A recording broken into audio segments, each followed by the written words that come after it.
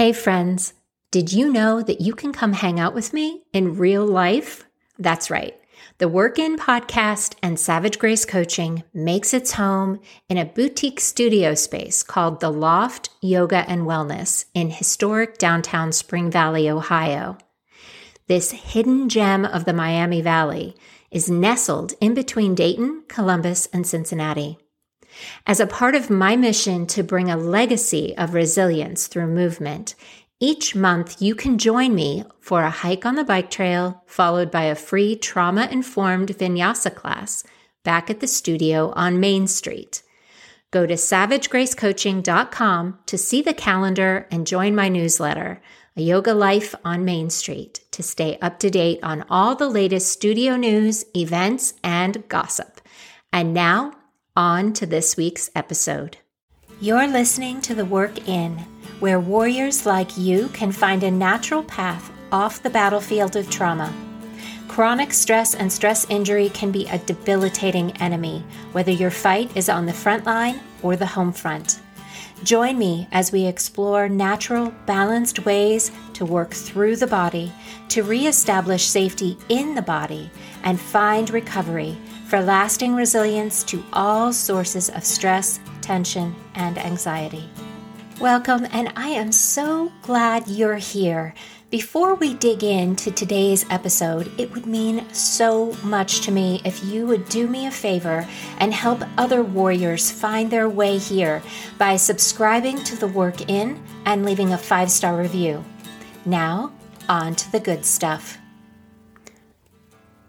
Hi there, everyone, and welcome back to The Work In. I'm your host, Erica Thomas, and I'm coming to you today solo to talk a little bit about resilience. Specifically, the definition of resilience. What exactly is it? Now, when we discuss PTSD, trauma, stress, anything like that, the word resilience comes up quite a bit. But the explanation of resilience seems to be fuzzy. I know that many of you have some kind of understanding of what resilience means, but I want to take some time today to clarify it just so that we can sort of start to embody the idea of resilience in a way that makes a bigger difference for ourselves in our everyday lives, and then also for other people in our lives, so that we can understand some of the behavior that is going on around us.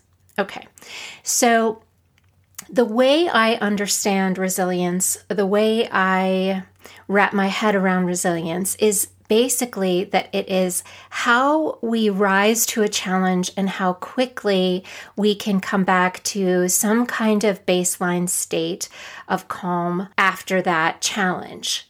And that could be anything. When I say challenge, it could be good, bad, neutral, doesn't really matter what it is. In the moment, something that is activating how quickly, how effectively you can respond to that in the moment and then come back to your baseline state of calm.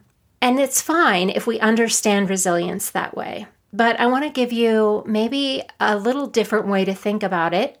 And hopefully it will help you understand how to access resilience a little bit easier and how we can support our own healthy levels of resilience. I think of resilience as physical fitness for your nervous system.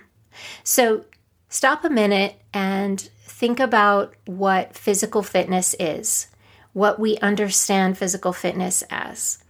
There are a lot of different components when we are getting fit, when we're getting healthy. If you have ever been to a gym or worked with a personal trainer in any way, shape, or form, you may be familiar with them.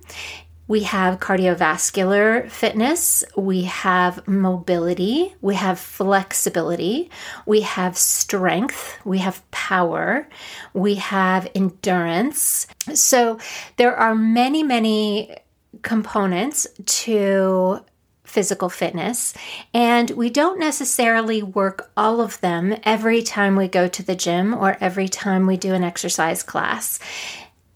And you know this because we have cardio classes, we have mind-body classes, we have strength classes, we have sculpting classes, we have high intensity, low intensity, all different kinds of things going on when we're talking about physical fitness. And it is very, very similar when we talk about resilience. The difference is that in physical fitness, we are mostly working just from the body, from the physical standpoint.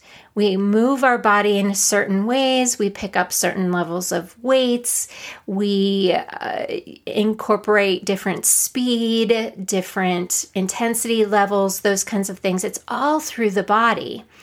And unless you're working with a health coach or a personal trainer, we don't really get into the top-down processing or motivation, behavior change side of physical fitness, although that is a piece of overall health and wellness, right? That mindset piece when it comes to how healthy we are. When we talk about resilience, you have a lot of different areas of resilience going on in our nervous system, and almost as many as when we talk about the body by itself.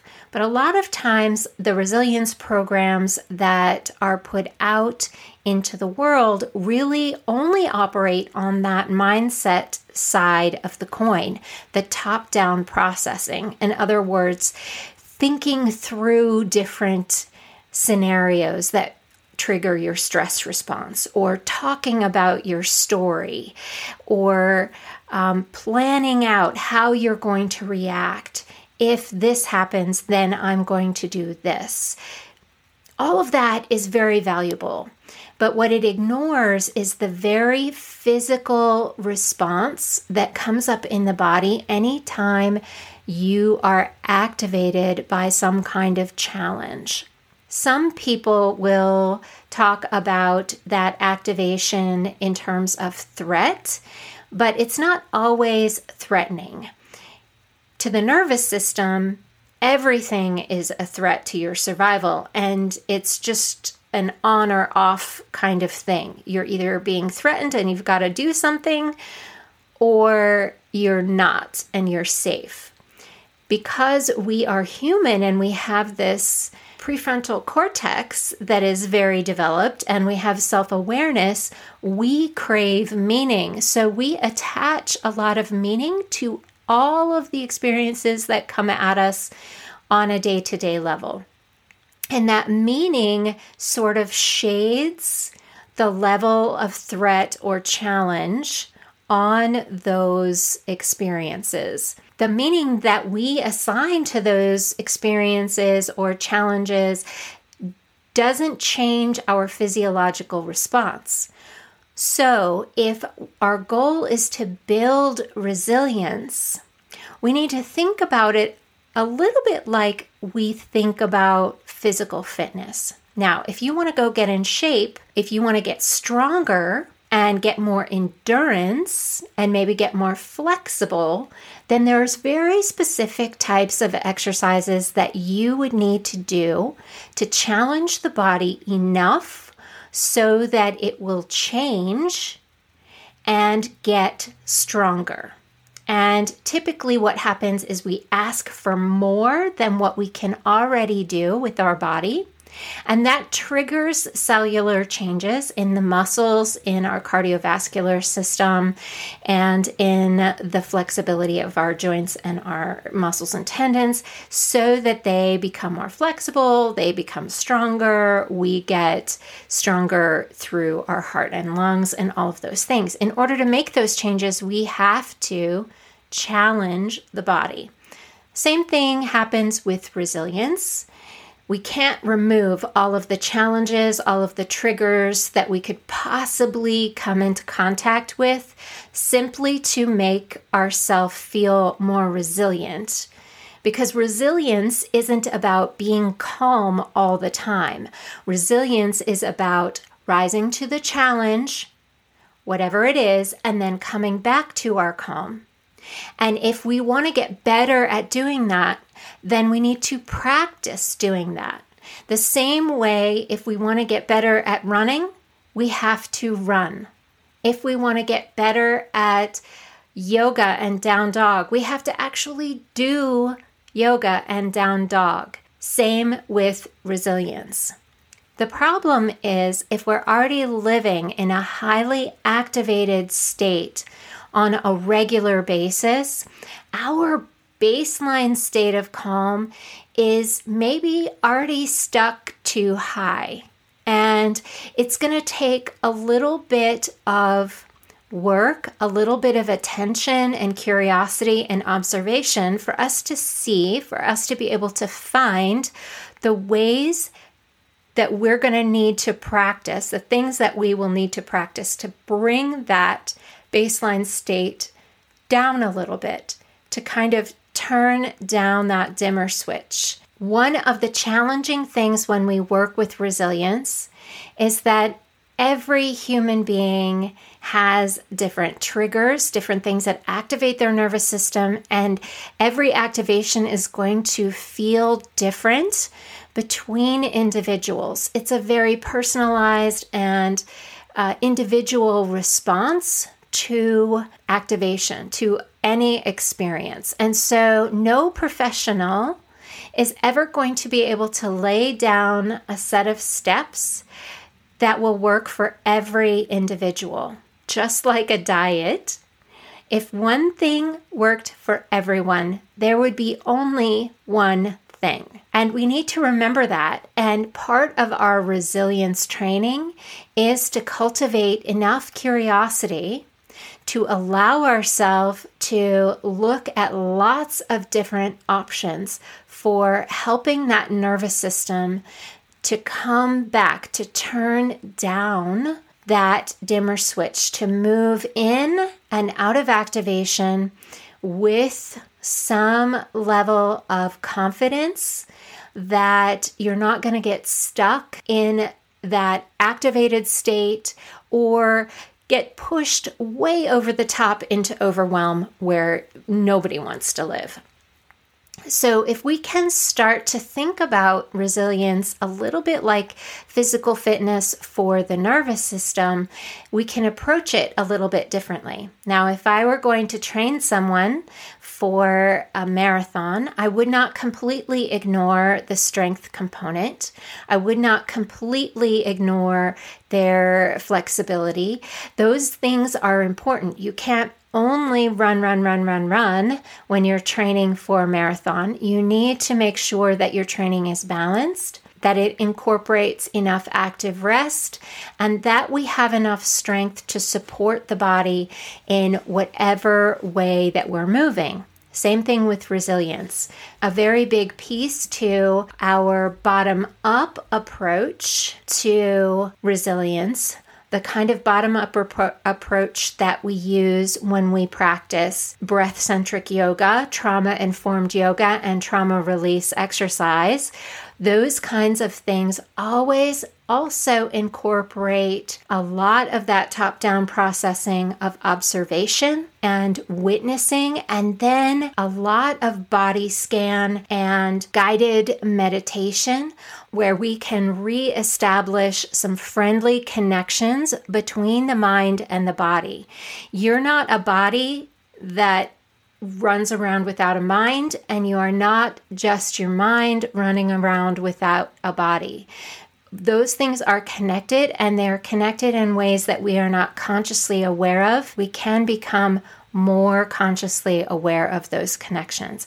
And the more aware we are, the more in the moment we are when we are activated or challenged and we start to feel that nervous system come online, the easier it is for the mind to start to replace some of the negative experiences, the negative emotional baggage that we attach to a lot of our nervous system response. And as we start to replace that with new experiences the brain learns. It's very, very plastic. And that's really what resilience is all about, is to constantly offer other options for a response that come from the body in ways that feel safe. So this is what that safe self-regulation piece is that we strive for, especially in trauma release exercise. It's the reason why in TRE, when you're working with a certified provider, you're given so many opportunities to stop the process and rest. That is really where the nervous system training is happening. Because if we just activate the nervous system with the tremor and we just shake, now all we're doing is activating. You may have walked in the door completely overwhelmed to begin with, and that isn't really what we're going for. We're giving the body and the nervous system and the brain new response patterns, new ways to reorganize back into efficient resilience, efficiently moving in and out of that activation. And the more we can do that, the easier it becomes when you're not in a session to be able to do that without thinking about it. And that's why so many of our clients report that rather than having all of their anxiety go away instantly, they tell us, all the things that used to make me nervous, that used to upset me, that used to set me off, all of those things, they don't really bother me so much anymore.